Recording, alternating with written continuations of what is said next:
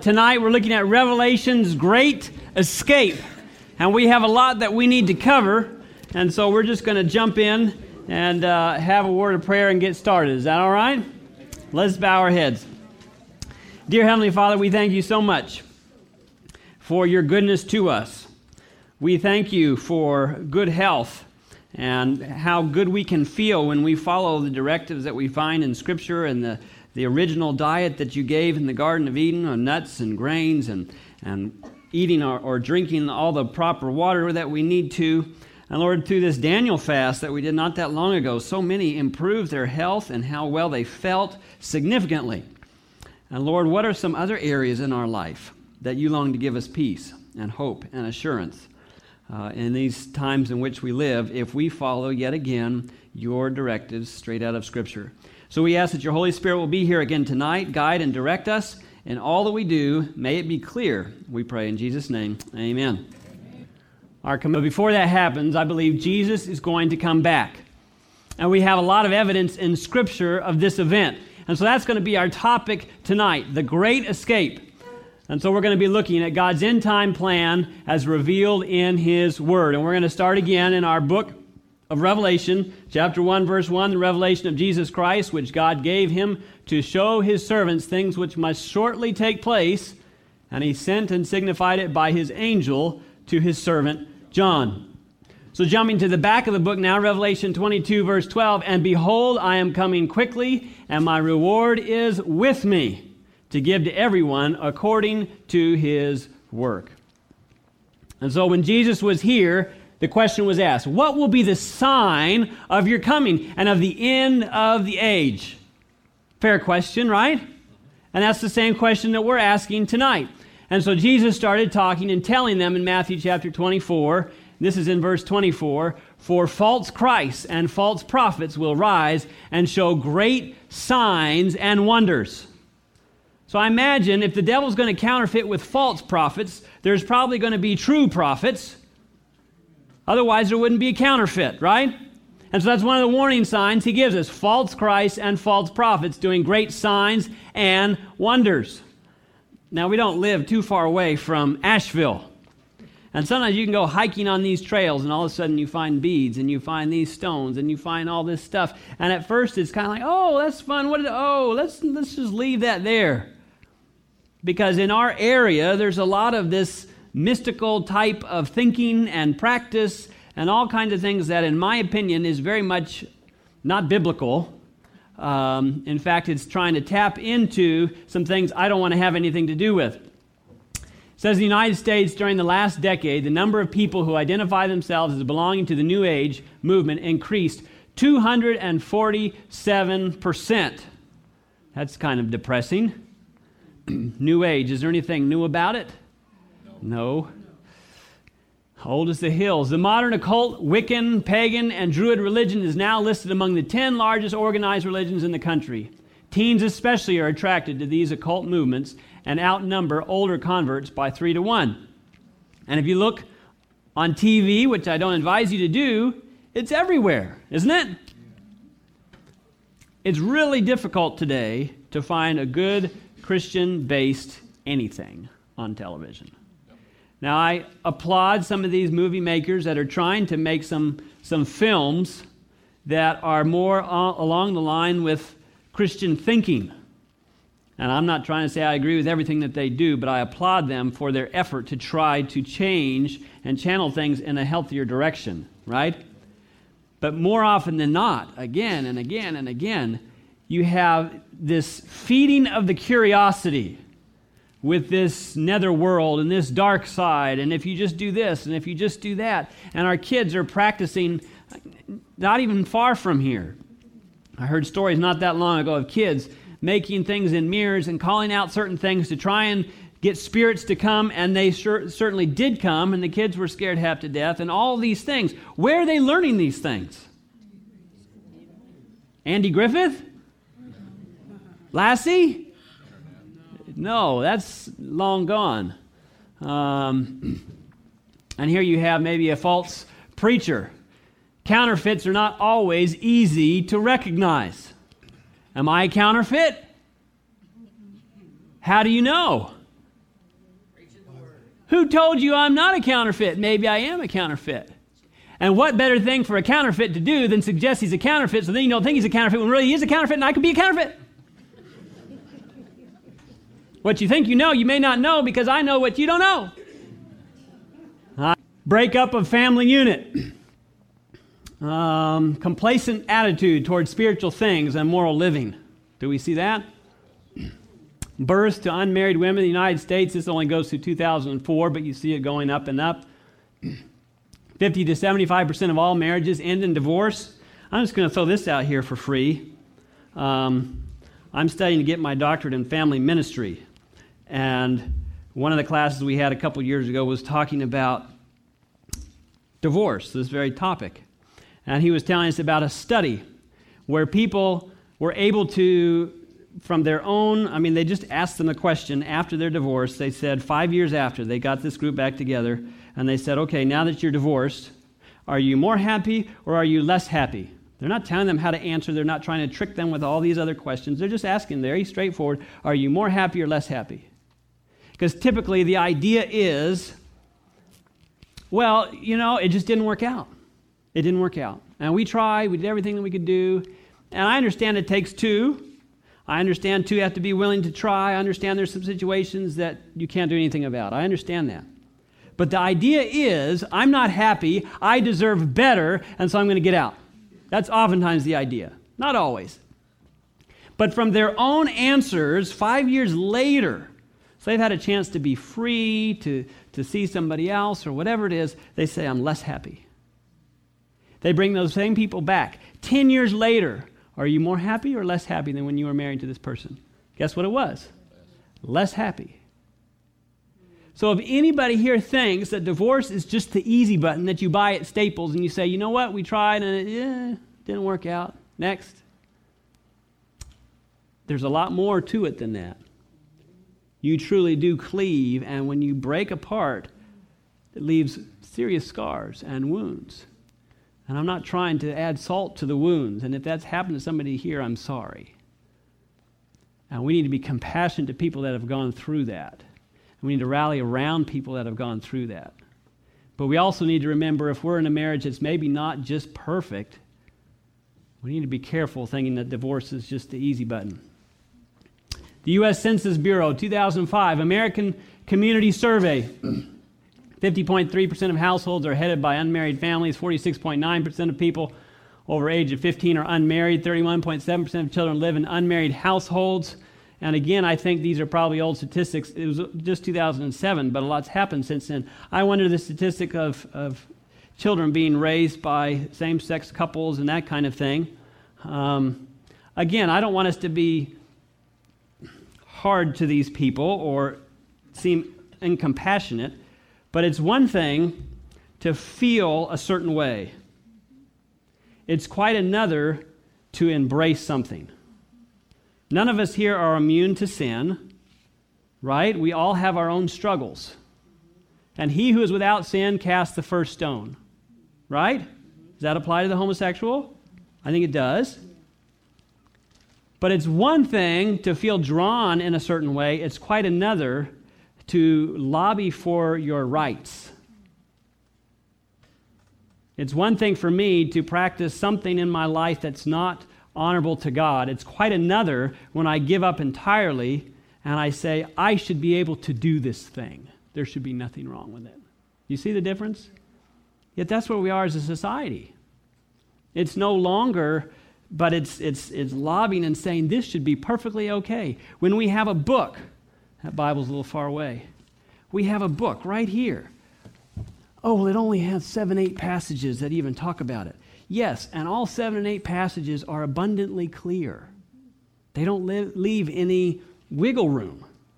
Oh, well, that was culturally conditioned. Oh, well, it was this. Oh, it was that. My friends, as soon as you start saying that about any part of Scripture, now I understand there's parts that are hard to understand, and sometimes there's things we have to put on the shelf, that this issue is not one of those issues. It's very plain. Now, do I sin in areas that the Bible's very plain on? Yes. Do I need to ask for forgiveness? Yes. Do I need God's power to overcome those areas? Yes. Do I need to just give up and say it's okay, I should be entitled to do this? No. And as soon as I start to pick apart the Scripture and say, okay, this part's good, this part I'm going to just rip out, and this part I'm going to rip out, and that part I'm going to rip out, and this part offends me, I'm going to rip that out, you might as well throw the whole thing away. And that's you watch. Anybody who does that and practices that, eventually this book has no bearing on their life at all. Period. None. Because they've learned what to do. Oh, that strikes across something that I enjoy doing. Throw it out. Right? Oh, boy. How does this happen? Okay, we've got to roll. Rising crime and violence. That hasn't happened, has it? World Report on Violence and Health. Again, some more old statistics. Each year, more than 1.6 million people worldwide lose their lives to violence. I'm sure it's higher than that by now. Many more are injured and suffer from a range of physical, sexual, reproductive, and mental health problems. This is 2002. What would it be? How many years later? 14 years later? Violence is among the leading causes of death for people aged 15 to 44 years worldwide. That's in 2002. Don't get me started. Okay, keep going. Accounting for about 14% of deaths among males and 7% of deaths among females. Economic uncertainty. We don't have that, do we? Oh my. Revelation 18:7. For in 1 hour such great riches came to nothing. How many of you are carrying much cash on you now? You're not going to raise your hand, are you? Afraid the preacher's going to hit you up. We live in a cashless society, and very quickly, how many of you saw what came upon us? Some of you may have, some in different, banking or whatever, you saw telltale signs, but for the general public at large, peace and safety, peace and safety. Oh, it's a balloon. No, it's not. Calm down. And then all of a sudden, kaboom, bottom falls out. Overnight, while most of us are sleeping, people are scrambling. Big people are shifting money to other places around the world because they have some insight. And just like that, things change. I see that as, I have 4 kids. That means my wife has been pregnant 4 times. I'm also not a math major. But anyway, when Elizabeth starts going into labor, I've learned after 4 kids, there's that, ooh,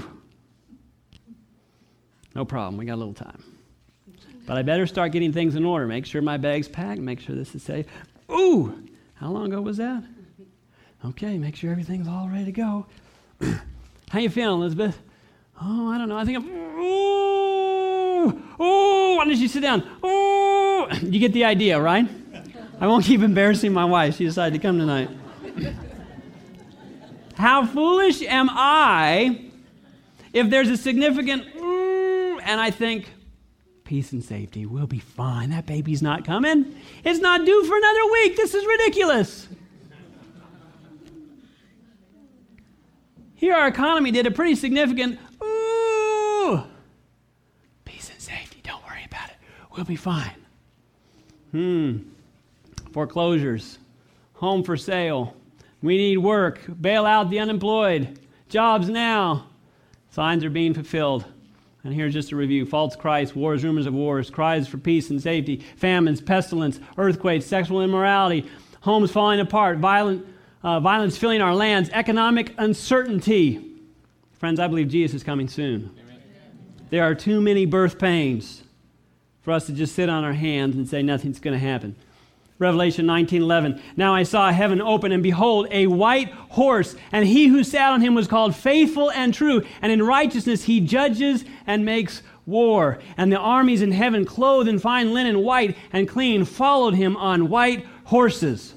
A white horse is a symbol of purity and victory and triumph. Jesus is about to mount that white horse, and he's about to come in victory to triumph once and for all over this sin-sick planet.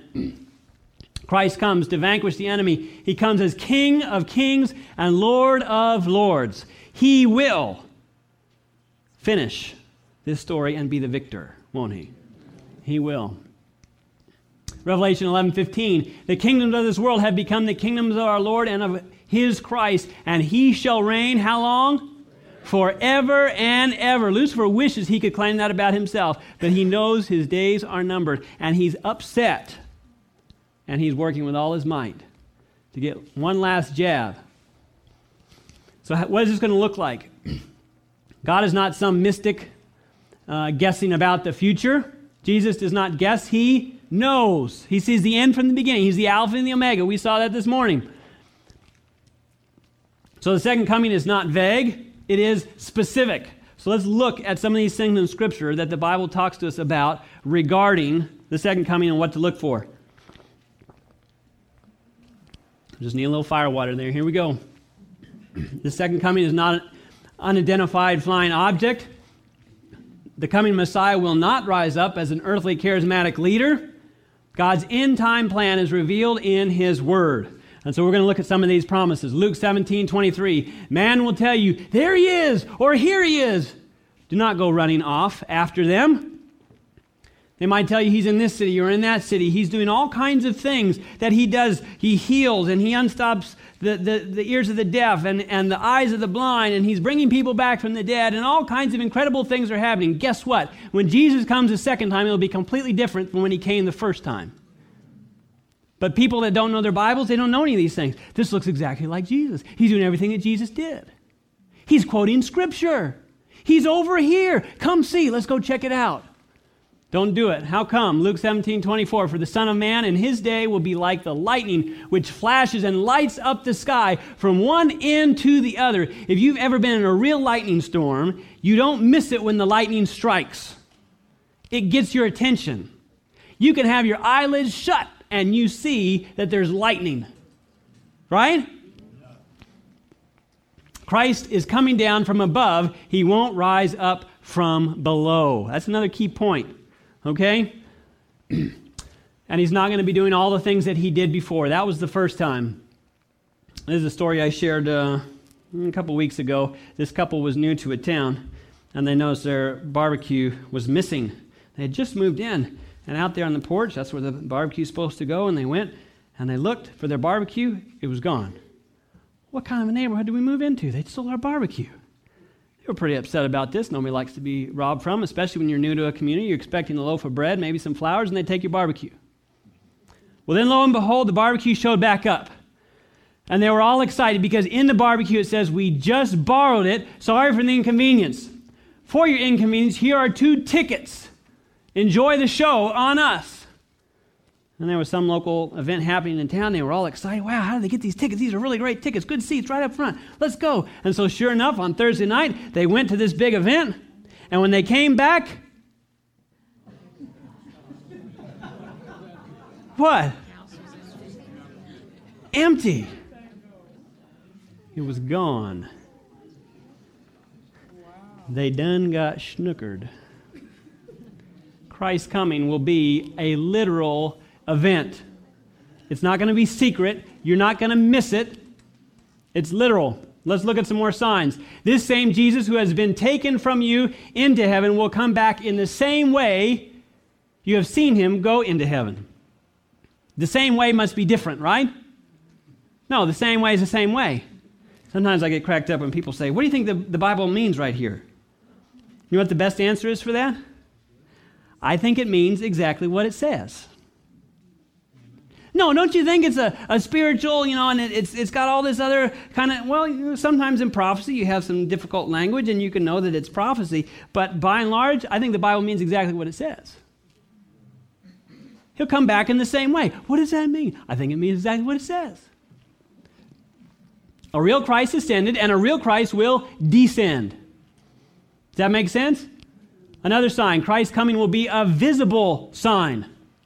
What does visible mean? Behold, He's coming with clouds, and every eye will see Him. What do you suppose that means? That means on our TVs, right? No. I think it means exactly what it says. My eye is going to see Him. I've seen Michael Jordan. You have? Where? I don't know. I can't believe it. Did you actually? I saw him on TV. Oh, man, that doesn't count. Come on. I have seen the Croc Hunter, but he passed away. You can touch me later. Okay. Christ's coming will be an audible event. You don't even know who He is. That's okay. Christ's coming will be an audible event. What is audible? For the Lord Himself will descend from heaven with a shout, with a voice of the archangel, and with the trumpet of God. Hey, everybody. Psst, I'm coming. What do you think it means? I think it means exactly what it says. With a shout and a trumpet. If you've ever been in a band before, you know the director always gets upset at the trumpets. Trumpets! Quiet down. There's other people trying to play. Did anybody have a similar experience? Those trumpets can play so loud. You suppose that's the point? Finishing the verse, and the dead in Christ will rise first. Now that's a beautiful promise. The dead in Christ will rise first. I can't wait for that day. All of us have put people in the ground. It's not a pleasant experience. But on that day, they're going to rise first. I wonder if I'll notice when that happens.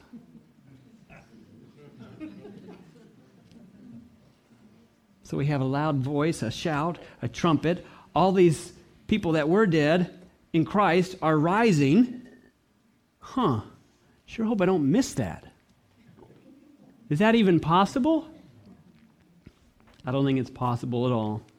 And the dead in Christ will rise first. Then we who are alive and remain shall be caught up together with them in the clouds to meet the Lord in the air. Now this topic may bring up some other questions in your mind. Put them on hold. We're going to talk about those. But I love this idea of now the dead in Christ rise first. What does that mean? I think exactly what it says. And those that are still alive and remain, what does it mean? Hopefully you and I, if we follow Jesus Christ, and we meet in the air and we're with the Lord. That's a beautiful picture. And if I'm not careful, I'm going to launch into another topic. And thus we shall always be with the Lord. Matthew 24:26. Therefore, if they say to you, look, he is in the desert, do not go out. Christ's coming will be a glorious event. Matthew 24:27. For as lightning that comes from the east is visible even to the west, so will be the coming of the Son of Man. We find this both in Revelation and in Matthew. He doesn't want us to miss it, right? The real Christ is coming in the sky, in the clouds, and you and I are going to witness it if we're alive on that day. And if we're dead in Christ, we'll be raised first. We won't have to miss out in that way either. The real Christ is coming to resurrect the dead. I just love some of these pictures. But this one isn't so good. The Son of Man will appear in the sky, and all the nations of the earth will mourn. Why are they mourning? Remember when I got all amped up about the police officer? If you were here that night? Same cop, same lights, everything the same except one major difference. One, I'm going 100 miles an hour. The other, I'm going 10 under the speed limit. And if I'm going 10 under the speed limit and I just got passed by somebody 100 miles an hour, get them. But if I'm going 100 miles an hour, I'm like this, right? That cop comes up to my door. This can't be happening. What did I do? Same event. Same event. It's not only believers who will see him when he comes. When Christ comes the second time, every eye sees him. Back to Matthew 24. They will see the Son of Man coming on the clouds of the sky with power and great glory. So, Jesus comes literally, visibly, audibly, and gloriously. Christ's coming will be a climactic event. And I don't want to miss it.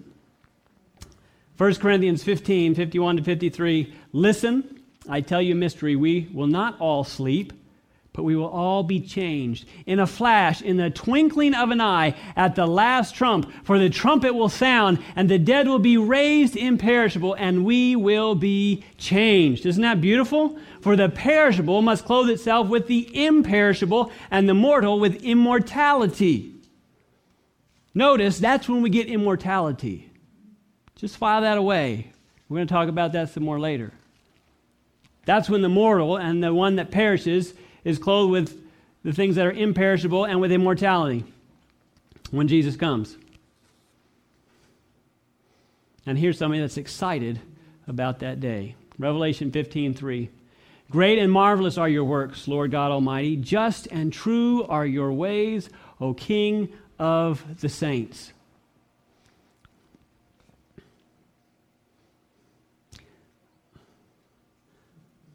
There's all kinds of things that happen in this world, but I imagine the reunions that will take place. And Isaiah 25, verse 9. This is what I want to be on my lips right here. Behold, this is our God. I want to say this is my God. How about you? This is our God. We have waited for him, and he will save us. That time before everything's going to be crazy. All hell will break loose. But this is the God that saves us at the 11th hour, when we have no idea how we're going to get around, by, through, under, over. We're stuck in every sense of the word. But behold, Jesus comes. This is our God. We have waited for him, and he will save us. This is the Lord. We have waited for him, and we will be glad and rejoice in his salvation. Same event, two different responses. Revelation 6, 15 and 17 says, and the kings of the earth, the great men, the rich men, the commanders, the mighty men, every slave and every free man. Notice a lot of these people are doing pretty good in worldly standards, right? And what does it say? Hid themselves in the caves and in the rocks of the mountains, and said to the mountains and rocks, fall on us and hide us from the face of him who sits on the throne and from the wrath of the Lamb. We know we've blown it. We made a poor choice, and it's going to cost us. Rocks fall on us, hide us. It's very similar to these Ponzi schemes or whatever. When someone gets found out, oftentimes there's no trial because the person does themselves in. Same idea, isn't it? Same idea. For the great day of his wrath has come, and who is able to stand? 2 Corinthians 6, verse 2, behold, now is the accepted time. Behold, now is the day of salvation. Now's the time. Don't wait until then. I'm going to say a few Hail Marys then. Good luck. Now is the day. Now is the time. Well, I don't think he's coming for another 100 years. That's fine. But if you get hit at the bottom of this road down here because your brakes don't work and that Mack truck plows right into you, 100 years just went real fast for you or for me. Now is the accepted time. Our eternal destiny is being settled by the choices we make today. That's the reality of it. The devil likes to think, oh, today doesn't matter. Do what you want today. Live for yourself today. Live it up for today. I'll tell you, in the whole scheme of things, 5 billion years from now, I'm not going to care two hoots about today as far as all the things I coulda, woulda, shoulda done. I'm thinking worldly things, right? All these temptations, all the things that would have been fulfilling to me, all the vacations I would have liked to have taken, all these things that would have self-served and all the rest. I'm going to be in heaven for 5 billion years, and you think I'm going to look back and think, man, I should have lived it up while I was on earth. Really? What happens when Jesus comes? Last review. Seismic upheavals. Righteous dead are raised. Righteous living are changed. Immortality is bestowed. Wicked living are destroyed. Righteous welcome Christ. Righteous go to heaven. This question, what about the secret rapture? We may not even have group time tonight. Oh well. It's this fire water, Doris. Keep drinking it. What about the secret rapture? Matthew 24:36. But of that day and hour no one knows, not even the angels of heaven, but my Father only. Jesus says, but know this, that if the master of the house had known what hour the thief would come. Oh, there's the thief. That's the rapture. What's the context of this, by the way? If he would have known what hour the thief would have come, he would have been ready. He would have watched and not allowed his house to be broken into. Now, really, that's the whole idea of the thief. It's not so much that he has to keep it a secret. He doesn't care about keeping it a secret. Otherwise, he would have been much more careful when he rummaged through your house. so you'd never know in the first place. No, he throws everything around. The point is, you're not there. And if you would have known, you would have been there. You know, the redneck way with your sawed-off shotgun and the rocking chair, bring it on, buddy. But you didn't know. And so the thief came and took you for everything you had. So time is the issue when it comes to the thief. Every reference we have to the second coming as a thief, it's in reference to time, not manner. Everything we just read about, the trumpet and the sound of the archangel and all these other things, the dead in Christ, that's not going to be secret. How's any of that going to be secret? That doesn't make any sense. Let me tell you this example. Fence posts. Anybody ever dug fence posts for a long, maybe you got horses or something? Okay, we got a few here. I dig one fence post and I put it right here. Okay? And now I can put a second fence post wherever I want to, and I'll have a straight line. Is it true? Yes. Yeah. If I put it here, perfectly straight line. If I put it over here, perfectly straight line. Am I a magician? No. I just have two fence posts. But let's say I put it right here. And then now, if I'm good at this, what am I going to do before I plant this fence post? I'm going to line those up. So I'm going to stand back here. Excuse me for 1 second. I'm putting a fence here. And I'm going to line those up. Okay? Good. I like that.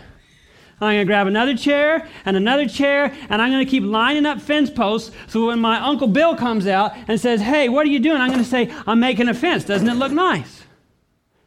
Where is he going with this? He's lost his mind. No, I haven't. I have, but I haven't. Let's suppose we have a Bible passage that doesn't line up with the rest, so we think. We think it's out here. And if this was the only fence post we had, we could come up with a host of interpretations for it. Are you with me?